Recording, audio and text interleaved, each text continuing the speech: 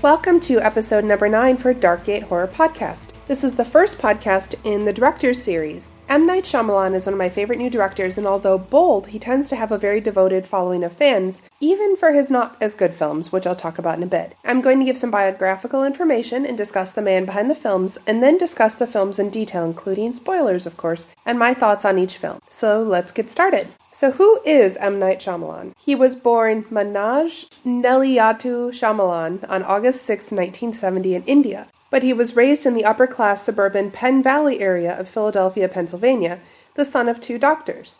His passion for filmmaking began when he was given a Super 8 camera at age 8, and even at that young age began to model his career on that of his idol, Steven Spielberg. In fact, he completed 45 homemade movies by age 17. Waldron and Episcopal Academies and NYU Tisch School of the Arts in 1992. His middle name, Night, was made up during college. He married Bhavna Vaswani in 1993 and has 2 children.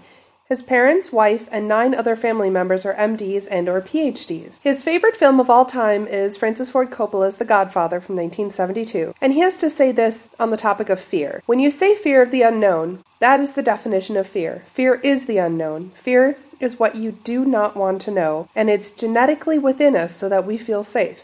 We feel scared of the woods because we're not familiar with it, and that keeps you safe. He has several common elements that he uses in his films. The first is that he frequently uses Philadelphia as the backdrop of his movies, as seen in the films Wide Awake, The Sixth Sense, Unbreakable, Signs, The Village, and Lady in the Water. The second is that he has some sort of twist in the end or surprise ending of his films. An exception is The Lady in the Water. He frequently uses shots of people's reflections in various objects. Many of his films involve 2 ordinary individuals with extraordinary abilities or events happening to them. One of the people either has connections to a child or is a child, and the one connected to the child is always having marital difficulties. He frequently uses fluttering curtains, such as when Bruce Willis discovers the victimized mother in Unbreakable, and in the last shot of Signs. His films often use an event from the main character's past as a major connection to what is happening in the present. For example, Vincent Gray in Sixth Sense, the car crash in Unbreakable, and the death of his wife in Signs. He frequently makes cameo appearances in his films, like Alfred Hitchcock, one of his favorite directors. He frequently uses water as a sign of death or weakness, such as the aliens in Signs and David Dunn in Unbreakable. They both have the same weakness. In The Sixth Sense, Malcolm Crowe's killer is hiding in the bathroom. In The Village, Finton becomes too scared to continue on with Ivy when it's raining. Car crashes play pivotal roles in his films. Cole reveals his gift to his mother during a traffic jam in The Sixth Sense. David loses his football abilities in a car accident in Unbreakable. And Graham's wife dies in a bizarre car accident in Signs. Many of his films have an important scene set in a basement. The Sixth Sense, Malcolm is in the basement when discovering important plot information. In Unbreakable, David discovers his strength in a basement. In Signs, the family is in the basement when the aliens attack. And in The Village, they're in the cellar, or basement, when Ivy discovers that Lucius really does care for her. M. Night's films tend to be religiously themed. There are lengthy, uncut, immovable shot of 2 people talking. Usually the 2 characters are standing a distance from the camera. He uses bright colors, especially red, to signify a clue or a crucial item in a movie. And finally, he always works with James Newton Howard for the musical score. So there's a little bit about the director. Now let's talk about the films. Back in 1992, he was the director, writer, and star actor of a film called Praying with Anger. It's a film about an Indian-American man's return to India. The film did not have a wide release and played only in festivals. In 1998, he was the writer and director of Wide Awake. In this film about growing up, Joshua Beale, played by Joseph Cross, is a young boy who goes on a search for God after his grandfather dies. This film also features Julia Stiles in one of her earliest roles. Although made in 1995, it was not released until 1998. Josh seeks the help of a friend Dave with a baseball-loving nun, played by Rosie O'Donnell, in the search for a supreme being. The movie ends with Josh realizing that he has been looking for has been there all along. The film was nominated for Best Family Feature Drama and Best Performance in a Feature Film, Leading Young Actor at the 1999 Young Artist Awards. It is the only Shyamalan-directed film to date in which the director does not make a cameo appearance.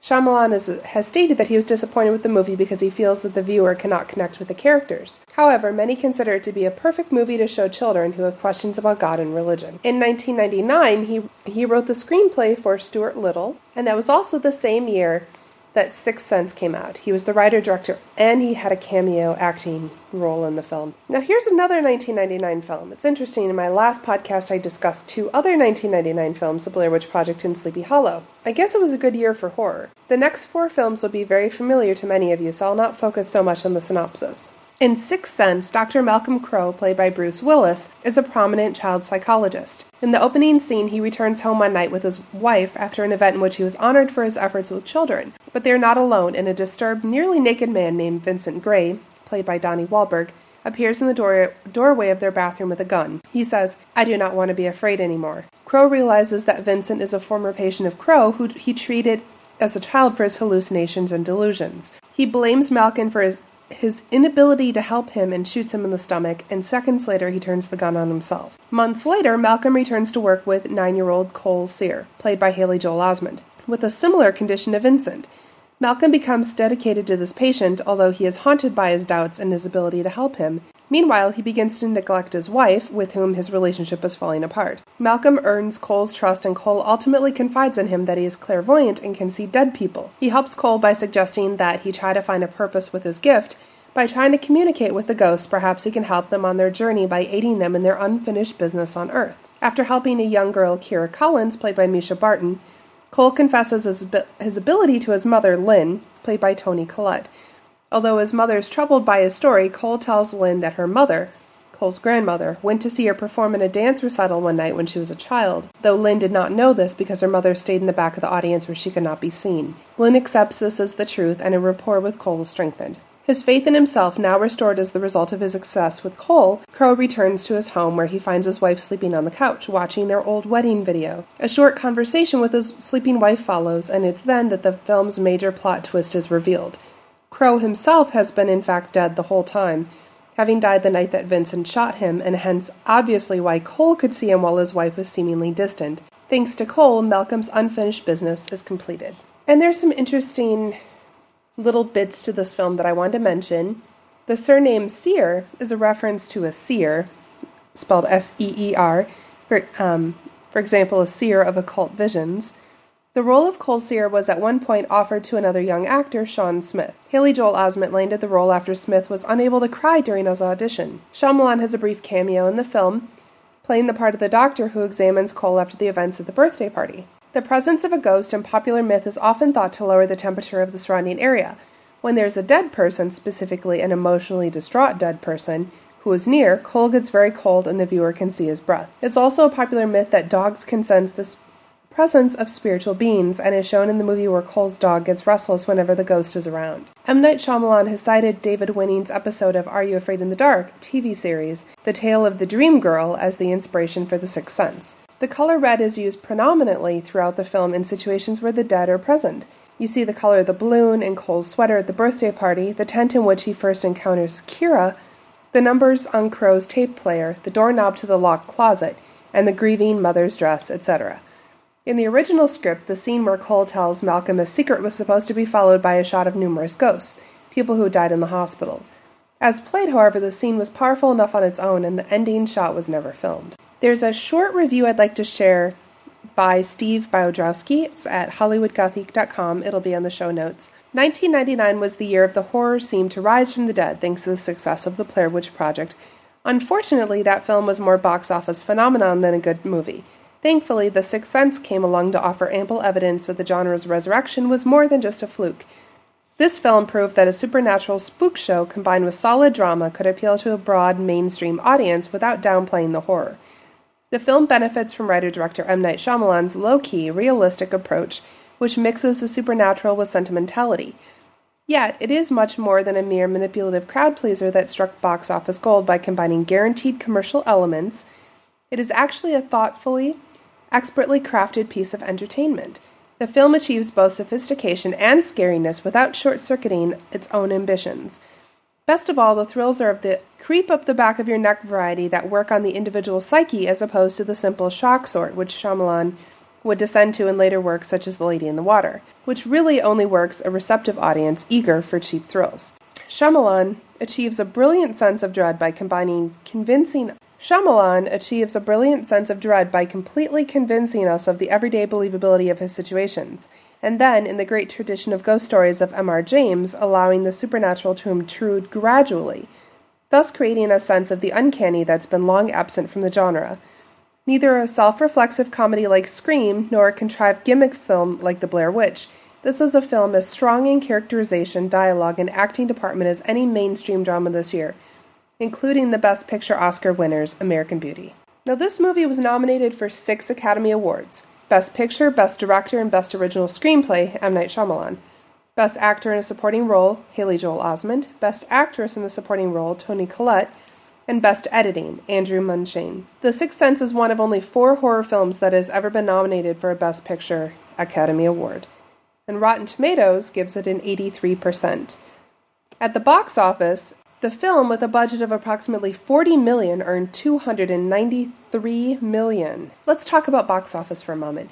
The film had a budget of approximately $40 million, and it earned over $293 million in the U.S. and a worldwide gross of $672 million, making it on to number 23 in the list of box office money earned in the U.S. as of August 2006. And let's move on to Unbreakable from 2000. Shyamalan was writer, director, and actor. This film explores the role that myth has in our civilization, and specifically explores the way that humans use comic books to explore mythic dimensions of the real world. The film works on a second level, for within the film itself, comic books are, in a real sense, man's last link to an ancient way of storytelling. So let's talk about what this film is about. Elijah Price, played by Samuel Jackson, is born with type 1 osteogenesis imperfecta, commonly known as brittle bone, a rare disease in which the bones lack collagen of sufficient quality and/or quantity, and thus break very easily, and he receives the nickname Mr. Glass due to his fragility. He lives his life searching for a reason for his own existence. During the movie, he theorizes that if he is at one end of a curve, then perhaps there is somebody else quite opposite to him at the other end, someone with far greater than usual strengths. Security guard David Dunn, played by Bruce Willis, is also searching for a meaning to his life. Even with his marriage and the birth of his son, he feels an emptiness, that something is missing, and his family life is in shambles.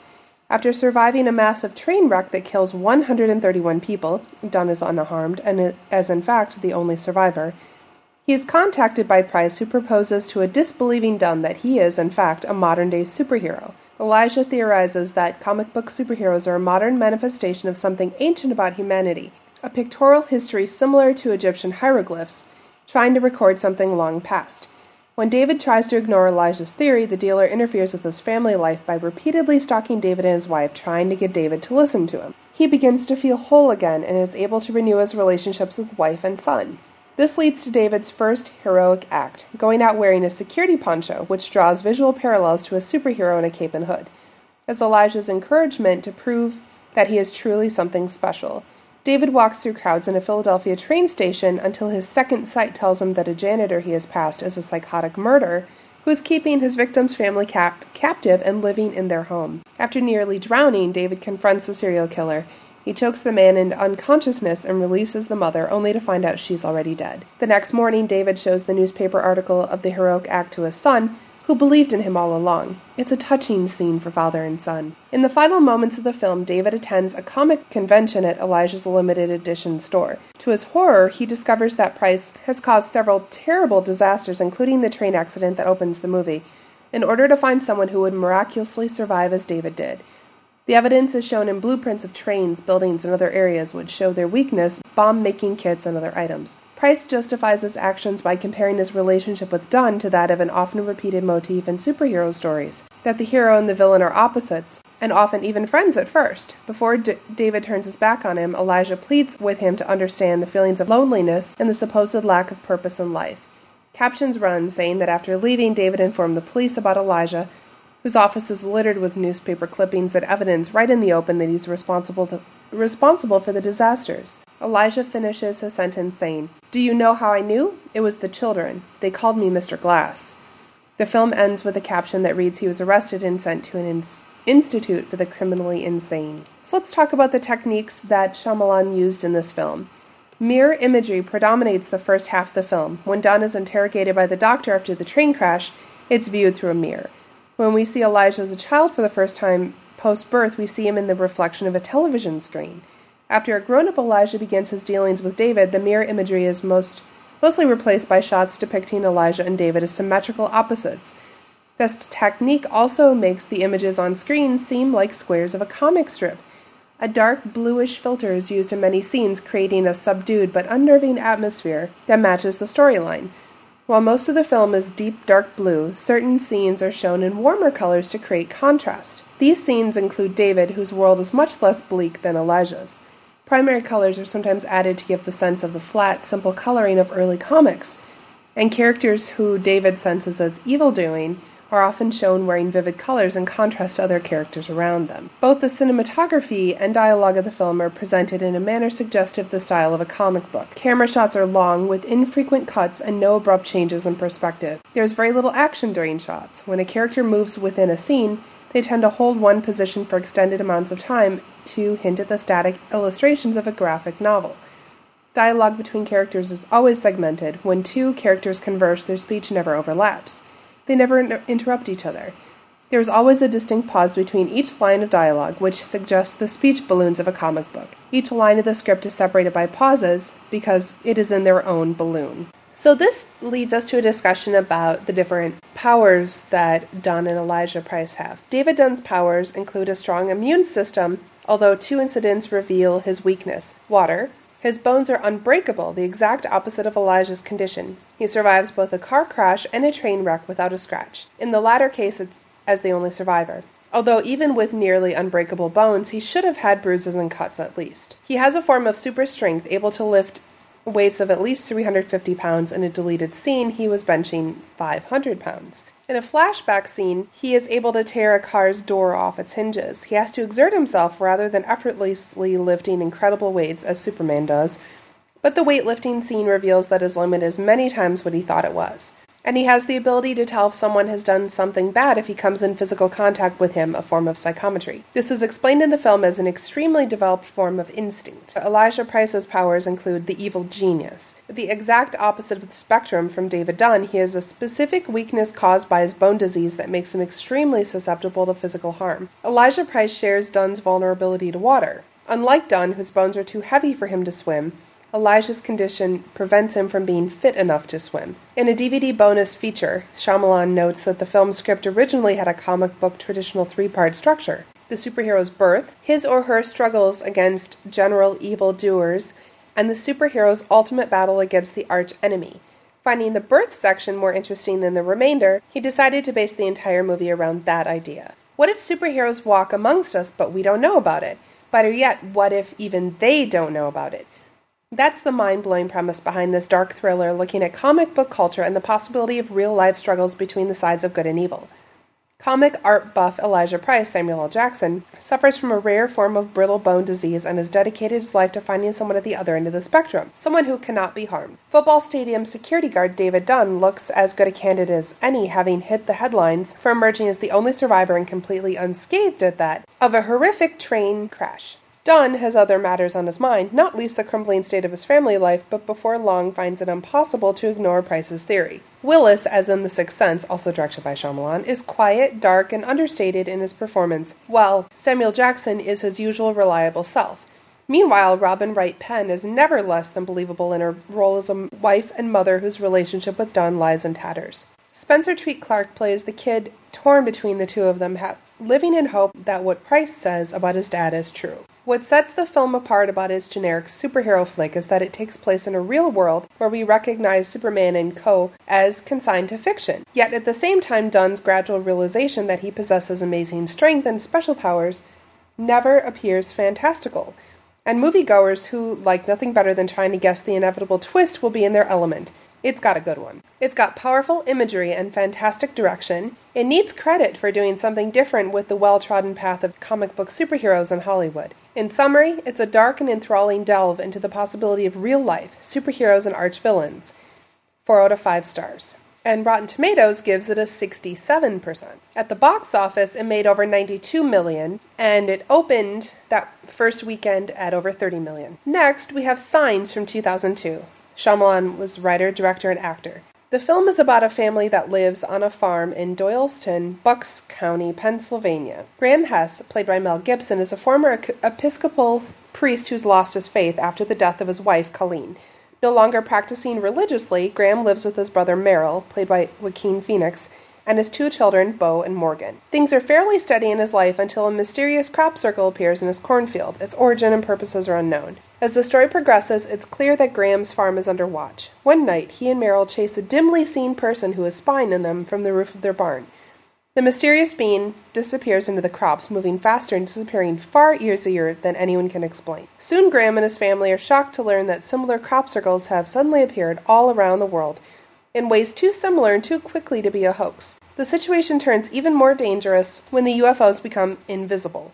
However, the government news agencies are certain that they are still there due to the fact that a bird was observed flying into them and falling. Graham returns home and finds his family waiting for him on the sofa, wearing hats made of aluminum foil to prevent the aliens from reading their minds. Learning from Morgan that they would probably invade if they were hostile and believing that the aliens are about to invade. They board up the doors and the windows and hide from the aliens, and although the aliens get in the house, they're not injured. The next morning, they hear local news reports that the aliens invaded the whole world, gassing and consequently killing them.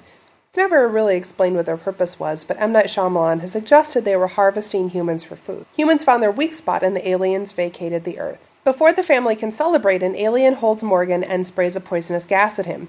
Merrill takes his baseball bat down from the wall and attacks the alien with it as Graham grabs Morgan's medicine and takes the children outside. The alien falls backwards into a half-empty glass of water that Bo left out, and it burns through his flesh. Now knowing the weakness, Merrill keeps on attacking it, knocking over all Bo's water glasses until enough water hits and kills the alien. The asthma closed Morgan's lungs, saving him from the poison. And moments later, Morgan's lungs open and he appears to be on the way to recovery. In the end, Graham regains his faith. The final scene in winter shows Graham wearing a reverend's collar, getting ready, presumably, for church with his family. Although the plot revolves around crop circles, producer Frank Marshall said, it's really about human emotion set in motion by a supernatural event. Shyamalan, who also plays a neighbor in the film, was inspired by Invasion of the Body Snatchers and The Birds. The film's dramatic structure resembles others of its genre, particularly Alfred Hitchcock's The Birds, but with some surprises, notably its exploration of a deeper psychological and religious aspects of human felt terror. One of the first images we see is a cross-shaped clean spot on the wall of Graham's bedroom. We infer that the cross was removed when the death of Graham's wife precipitated his crisis of faith, yet its image remains. People cannot stop calling him father, although he asks them not to, and a girl in town insists he hear her confession. More poignantly, Graham's family looks to him for pastoral reassurance, which he can't or won't provide. The suspense builds slowly at first, though not without foreboding. Early on, the family dog is skewered with a barbecue fork. Graham insists the family go on its business normally, and the children quickly size up the impending alien invasion, finally confirming by worldwide television coverage. A pivotal dramatic moment is the late-night whispered exchange between Graham and Merrill, in which each stakes out his philosophical position on the impending tragedy. Here the double meaning of the movie's title is revealed. The crop circles are signs, but so are premonitions from God. Graham no longer believes in signs. The twist at the end of Signs is a little different from M. Night Shyamalan's other films, like The Sixth Sense. In those films, important fact is withheld from the audience until the end. In Signs, it's the meaning of the facts that is revealed. The last 5 minutes are exuberantly thrilling. As the family battles the now visible enemy, the disconnected details of the story, Morgan's asthma, Bo's aversion to stale water, Colleen's apparently nonsensical last words, all come to rapid-fire convergence, and the goal being not only the family's survival, but Graham's redemption. Rotten Tomato gives it a 75%. As far as box office numbers, there was a budget of about $72 million. Domestically, it pulled in almost $228 million. In the foreign box offices, made over $180 million, bringing up to a worldwide total of about $408 million. Let's move on to The Village from 2004. Shyamalan was writer, director, and actor. And the film opens in the funeral of a child in a small village, and the death date on the tombstone establishes the date as 1897. As the story progresses, it's revealed that the villagers live in fear of nameless creatures in the woods that surround the village. They have built a barrier of oil lanterns and lookout towers that are constantly manned to keep watch for those we do not speak of. It is explained that the villagers have a long-standing truce. The villagers don't go into their woods, and the creatures don't enter their village. Even so, dead-skinned bodies of small animals are starting to appear around the village. After the death of the child, Lucius Hunt, played by Joaquin Phoenix, asks the elders, the village's governing leaders, for permission to pass through the woods to get medical supplies from the towns beyond. His request is turned down, and later he is lectured by his mother Alice, played by Sigourney Weaver, for wanting to go to the towns which she describes as wicked places where wicked people live. The elders seem to keep dark secrets in the form of black boxes, the contents of which they won't let anyone else see. After Lucius makes a short venture into the woods, the creatures leave warnings around the village in the form of red splashes of paint on all the villagers' doors. Meanwhile, Ivy Walker, played by Bryce Dallas Howard, the blind daughter of the head elder, Edward Walker, played by William Hurt, informs Lucius that she has strong feelings for him, and he returns her affection. They arrange to be married, but Noah Percy, played by Adrian Brody, a friend of Ivy and Lucius who is mentally ill and apparently enamored of Ivy, jealously attacks Lucius with a knife, seriously wounding him. Edward goes against the wishes of the other elders, agreeing to allow Ivy to pass through the forest and seek out medicine for Lucius. Before she leaves, we reach the first plot twist where Edward explains the secret of the creatures. They are fabrications created by the elders in an attempt to keep any of the children from leaving the village. He does mention, though, that he has heard rumors of real creatures living in the woods. While Ivy is traveling through the forest, a creature suddenly attacks her, and she tricks the creature into falling into a hole in the ground where it's killed by the fall. It is then that the second plot twist is revealed. The creature is actually Noah in a creature costume that he found under the floor of the room he had been locked in. Ivy eventually finds her way to the edge of the woods where she encounters a large wall. After she climbs over the wall, the final plot twist is revealed. The film is set in the present day. A newspaper in one scene has July 30th, 2004 on it, the date of the film's release. A park ranger named Kevin, driving a Land Rover with the words Walker Wildlife Preserve on the side, spots Ivy and is shocked to hear that she has come out of the woods.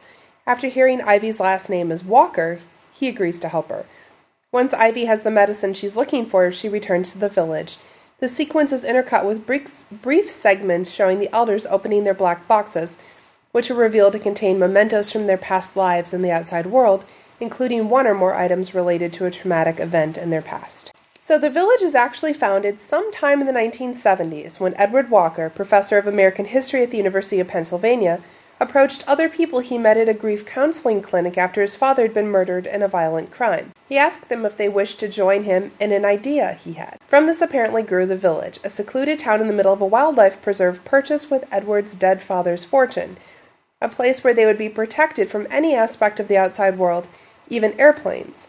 Hinted when Kevin's supervisor ranger said that there was a rumor a while back that some government guys had been paid off to not allow planes to fly over the preserve. Once there, it appears they rolled the clock back to where they thought was a more simple, peaceful time. As with The Sixth Sense, the village similarly portrayed the color red as having connotations with evil and the supernatural, specifically the murderous monsters that inhabit the woods surrounding the village. Simon & Schuster, the publishers of 1995 children's book Running Out of Time by Margaret Peterson Haddix, claimed that the film had stolen ideas from the book's story, which features a village whose inhabitants pretend to be living in the 1830s, when the year is actually 1995. The ending is bold and will probably be a bit too surreal for some moviegoers. It's a fair ending in the sense that it's consistent with what comes before it, but many will feel cheated anyway. Technically, the film is every bit as brilliant as Shyamalan's previous efforts. Interesting camera angles are used to great effect as the various shadows and fog. So is his unofficial trademark of terror through silence.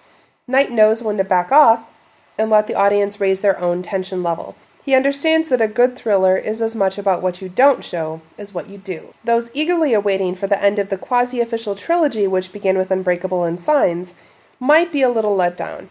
The twists and turns in the village are of an entirely different nature than the revelations in his last few films. Still, it's technically impressive, well-acted film with a daring ending and a few truly superb moments. It's only the expectation that Shyamalan brings with him that will stop this film from receiving rave reviews across the board. The Village is a small step down for this accomplished young filmmaker, but it would be a step up for most others and earns the price of admission with strong performances, well-crafted cinematography, and sheer cinematic moxie. It's truly a love it or hate it film and needs to be seen for its ambition alone. Now, this is from mnight.com. And what I thought was most interesting about this whole film and the story and the whole bit was that the Sci-Fi Channel claimed that its documentary special, The Buried Secrets of M. Night Shyamalan, shot on the set of The Village, that Shyamalan was legally dead for nearly a half hour while drowned in a frozen pond in a childhood accident, and that upon being rescued he had experiences of communicating with spirits, feeling an obsession with the supernatural. The Sci-Fi Channel also claimed that Shyamalan had grown sour when the documentary filmmakers' questions got too personal, and had therefore withdrawn from participating and threatened to sue the filmmakers. In truth, Shyamalan developed the hoax with Sci-Fi, going so far as having Sci-Fi staffers sign a non-disclosure agreement with a $5 million fine attached, and required Shyamalan's office to formally approve each step. Neither the childhood accident nor the supposed rift with the filmmakers ever occurred. The hoax included a non-existent Sci-Fi publicist, David Westover, whose name appeared on the press releases regarding the special. Sci-Fi also fed false news stories to the Associated Press and Zap2it.com, among others. A New York Post news item based on a Sci-Fi press release referred to Shyamalan's attorneys threatening to sue their filmmakers. The attorneys' names were non-existent. After an AP reporter confronted Sci-Fi Channel president Bonnie Hammer at a press conference, Hammer admitted the hoax, saying it was part of a guerrilla marketing campaign to generate pre-release publicity for The Village. Despite his office's disclosure agreement requirement and approvals for each marketing step, Shyamalan claimed to the AP that he had nothing to do with the marketing of it. I saw this documentary, and it was well done, I thought. It was actually 2 hours, seemed a little long, but you got to see the set, and I liked it. And once I found out it was a hoax, I just kind of laughed at it and thought, well, it's a good publicity stunt. Rotten Tomatoes gives it a 42%, and at the box office, the film ended up pulling in a modest $114 million in the U.S. However, it cost $71.6 million in production costs and $40 million advertising campaign. It probably failed to make a profit on its opening run. It went on to collect another $140 million worldwide. So that brings us to Lady in the Water from 2006. Shyamalan was writer, director, and actor, and he actually had a big acting role in this film compared to the others. So let's talk about what this film is all about, because I know probably many of you have not seen it yet. It just left the theaters and will be out on DVD December 19th, 2006. After falling and knocking himself unconscious on a slippery pavement, building manager Cleveland Heap, played by Paul Giamatti, finds himself rescued by a delicate and mysterious young woman named Story, played by Bryce Dallas Howard. Cleveland informs Story that she must then return home and takes her outside, while asleep, to get some fresh night air, but suddenly Heap comes upon a vicious creature, but escapes with Story. Story discovers his journal and learns that he was once a medical doctor but gave it up and lost a sense of purpose in life after his wife and children were murdered. While talking with Young Soon Choi, Cleveland learns the legend of the Narf, a term Story uses to refer to herself. A Narf is a term from an old East Asian fairy tale for a nymph or water fairy. Story was sent from the blue world to awaken a human called the Vessel, who would help the world. He also discovers that there are creatures that try to kill any Narf that leaves the world, called Scrunts. They appear to be covered with grass and can flatten themselves to hide completely from human view. In order to control these and other spirits, there are laws in the world upheld by 3 bloodthirsty monkey-like creatures called Tartuics, the only things that a Scrunt fears. After discovering this, Heap asks Story for a description of her human vessel so he can help find it, and Story only knows that the vessel is a writer. Heap seeks out the writer and eventually finds out that Vic, played by Shyamalan, a young writer, is suffering from writer's block. Believing that this tenant is Story's vessel, he arranges a meeting between the two. When he meets Story, Vic feels an awakening that clears his mind and allows him to complete his book. Since Story's task is accomplished, she is free to return to her world, the Blue World. As she attempts to go home that night, something goes wrong. The Scrunt attacks her, breaking the rules and badly injuring her. Heap rescues her, and they seek refuge in the apartment of Vic and his sister. In order to prevent the wounds from becoming poisoned, Cleveland swims under the pool and finds a medicine which Story had been given by her family. Heap questions Young Soon's mother for more information and finds out that there are humans with powers capable of helping a Narf, including a symbolist, a guardian, a guild, and a healer. After Story's journey is botched, Heap realizes that he has not properly identified Story's helpers. The supposed symbolist realizes that his son Joey is the true symbolist. His son, in turn, identifies the real guild, 7 Sisters. With the observations of Mrs. Bell, whom Heap thought was the healer, Heap comes to the realization that he himself the healer. With the help of the true healer and guild, Story is healed and revived. Then they take her out to the poolside. As they approach it, the Scrunt attacks, but is held captive by the eyes of Reggie, a strong-arm athlete now revealed as the Guardian. Urged by Cleveland, Reggie advances towards the Skrunt, who backs away from him. Abruptly, the Tartuag emerge from the nearby hedgerow, pounce on the Skrunt, and beat it to death. The Great Atlan successfully carries Story back to the Blue World. So the major themes are identity and interconnectedness. The Narf, Story, as well as her helpers, struggle with their roles and identities in the legend that unfolds as the film's plot. Story does not believe that she is the Madame Narf, who is generally inspire and help the inhabitants of the Blue World when the Great Atlan brings her back. Cleveland Heap has a hard time believing that he is a true healer, even though he used to practice medicine as a doctor. And Vic, the young writer, and his sister have a hard time believing that he will write something that will inspire a great U.S. president. The critic, Harry Farber, who glibly predicts which characters have which roles in the story, is proven wrong and killed by the Skrunt. His smug failure to seek for understanding of the situation, as the others involved have done, is his undoing. The film shows that each individual of the story is essential regardless of that individual's self-estimation. Each one brings about change in the world, whether or not he or she is aware of it or concerned about it. Each character in the film suffered from some mental anguish, which is particularly the case with Cleveland Heap. Healing is necessary for them to carry on in their world, and this was illustrated by the healing of Story and the subsequent healing of all those involved. Interconnectedness is shown to be important, if not vital, in the film.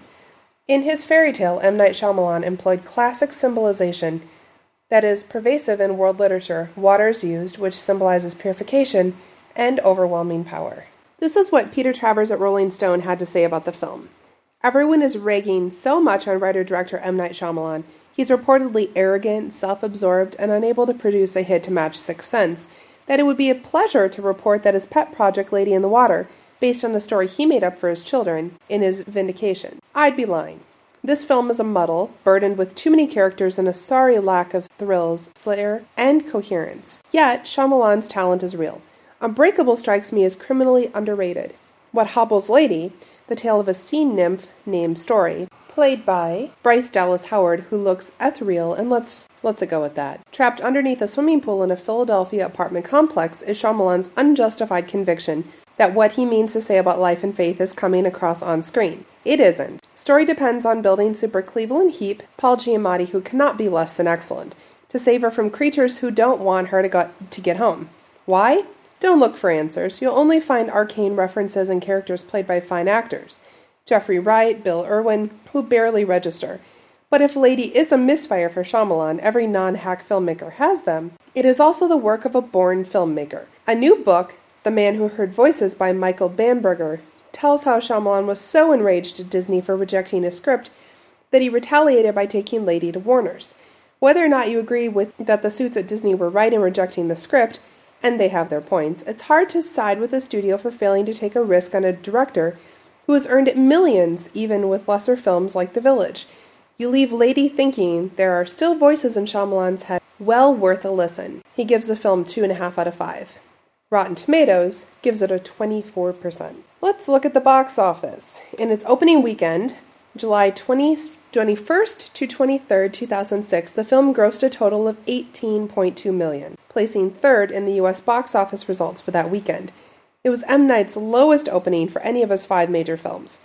Due to negative reviews and poor word of mouth, its second week fell sharply to $7.1 million, pushing its total to $32.2 million. Its third weekend was no better, falling another 62.1% to $2.7 million. As of September 14, 2006, its total is $42.145 million.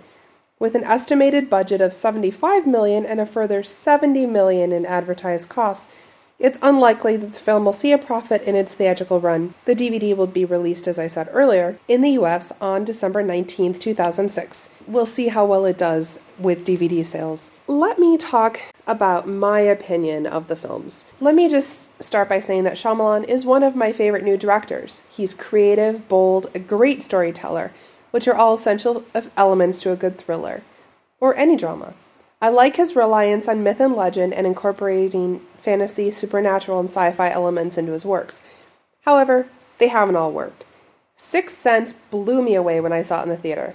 I went in without expectations, had not seen the end spoiled for me like I did Seven. I hate that. But I loved this film. It had the perfect balance of suspense without being fed everything, and his use of symbols and various layers allow the viewer to get something new out of each watch. I've seen it so many times. Then came Unbreakable. I like comic books a lot. I love all the superhero films and really like the concept behind the comic book as a storytelling device. I think Bruce Willis and Samuel L. Jackson did a great job in their roles. However, I felt that the pacing was far too slow for me.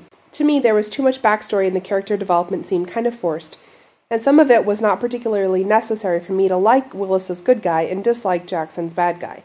Also, the twist at the end did not bring the overwhelming aha moment that Sixth Sense did. I thought the coloration and the way it was filmed and the dialogue seemed a little strange to me. Now that I understand exactly how and why it was done the way it is, I think that the film does have its genius moments, but overall it's not a film I like very much. I've watched it several times, I own it, and I have friends that just absolutely love this film out of all of Shyamalan, so I do give it a lot of merit, and I think people have overlooked it, which is sad. Now, I was highly anticipating Signs. After the first two, I was so excited. I love Joaquin Phoenix, and I love the alien idea. The characters were well developed, the family drama was well balanced, and there were great moments of humor, such as the tinfoil hats to keep the aliens from reading their minds.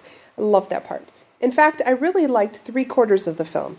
It was not until the end when Shyamalan actually showed us what the aliens looked like and interacted with the humans that the film falls short.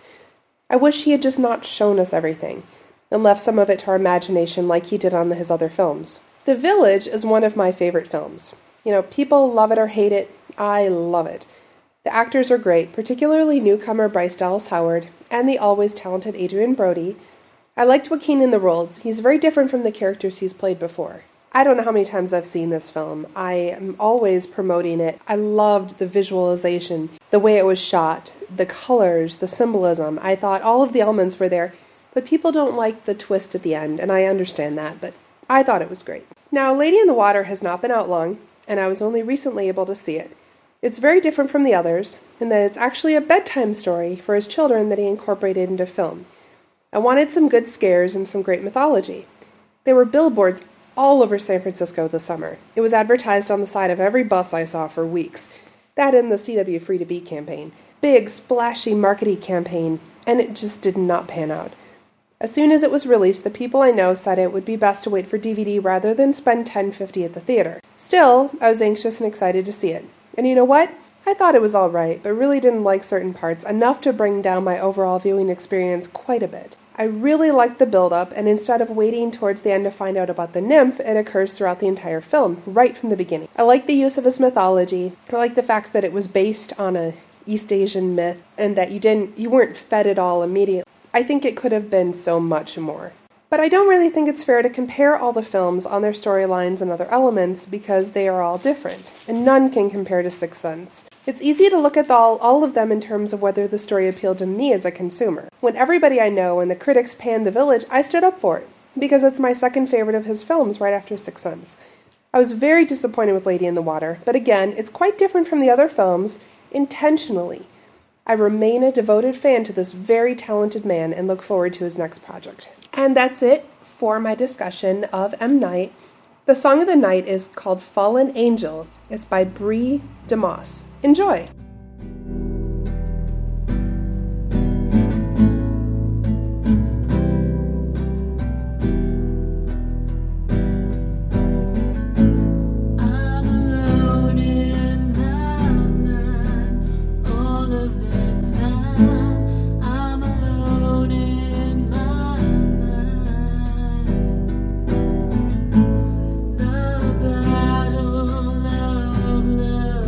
Stricken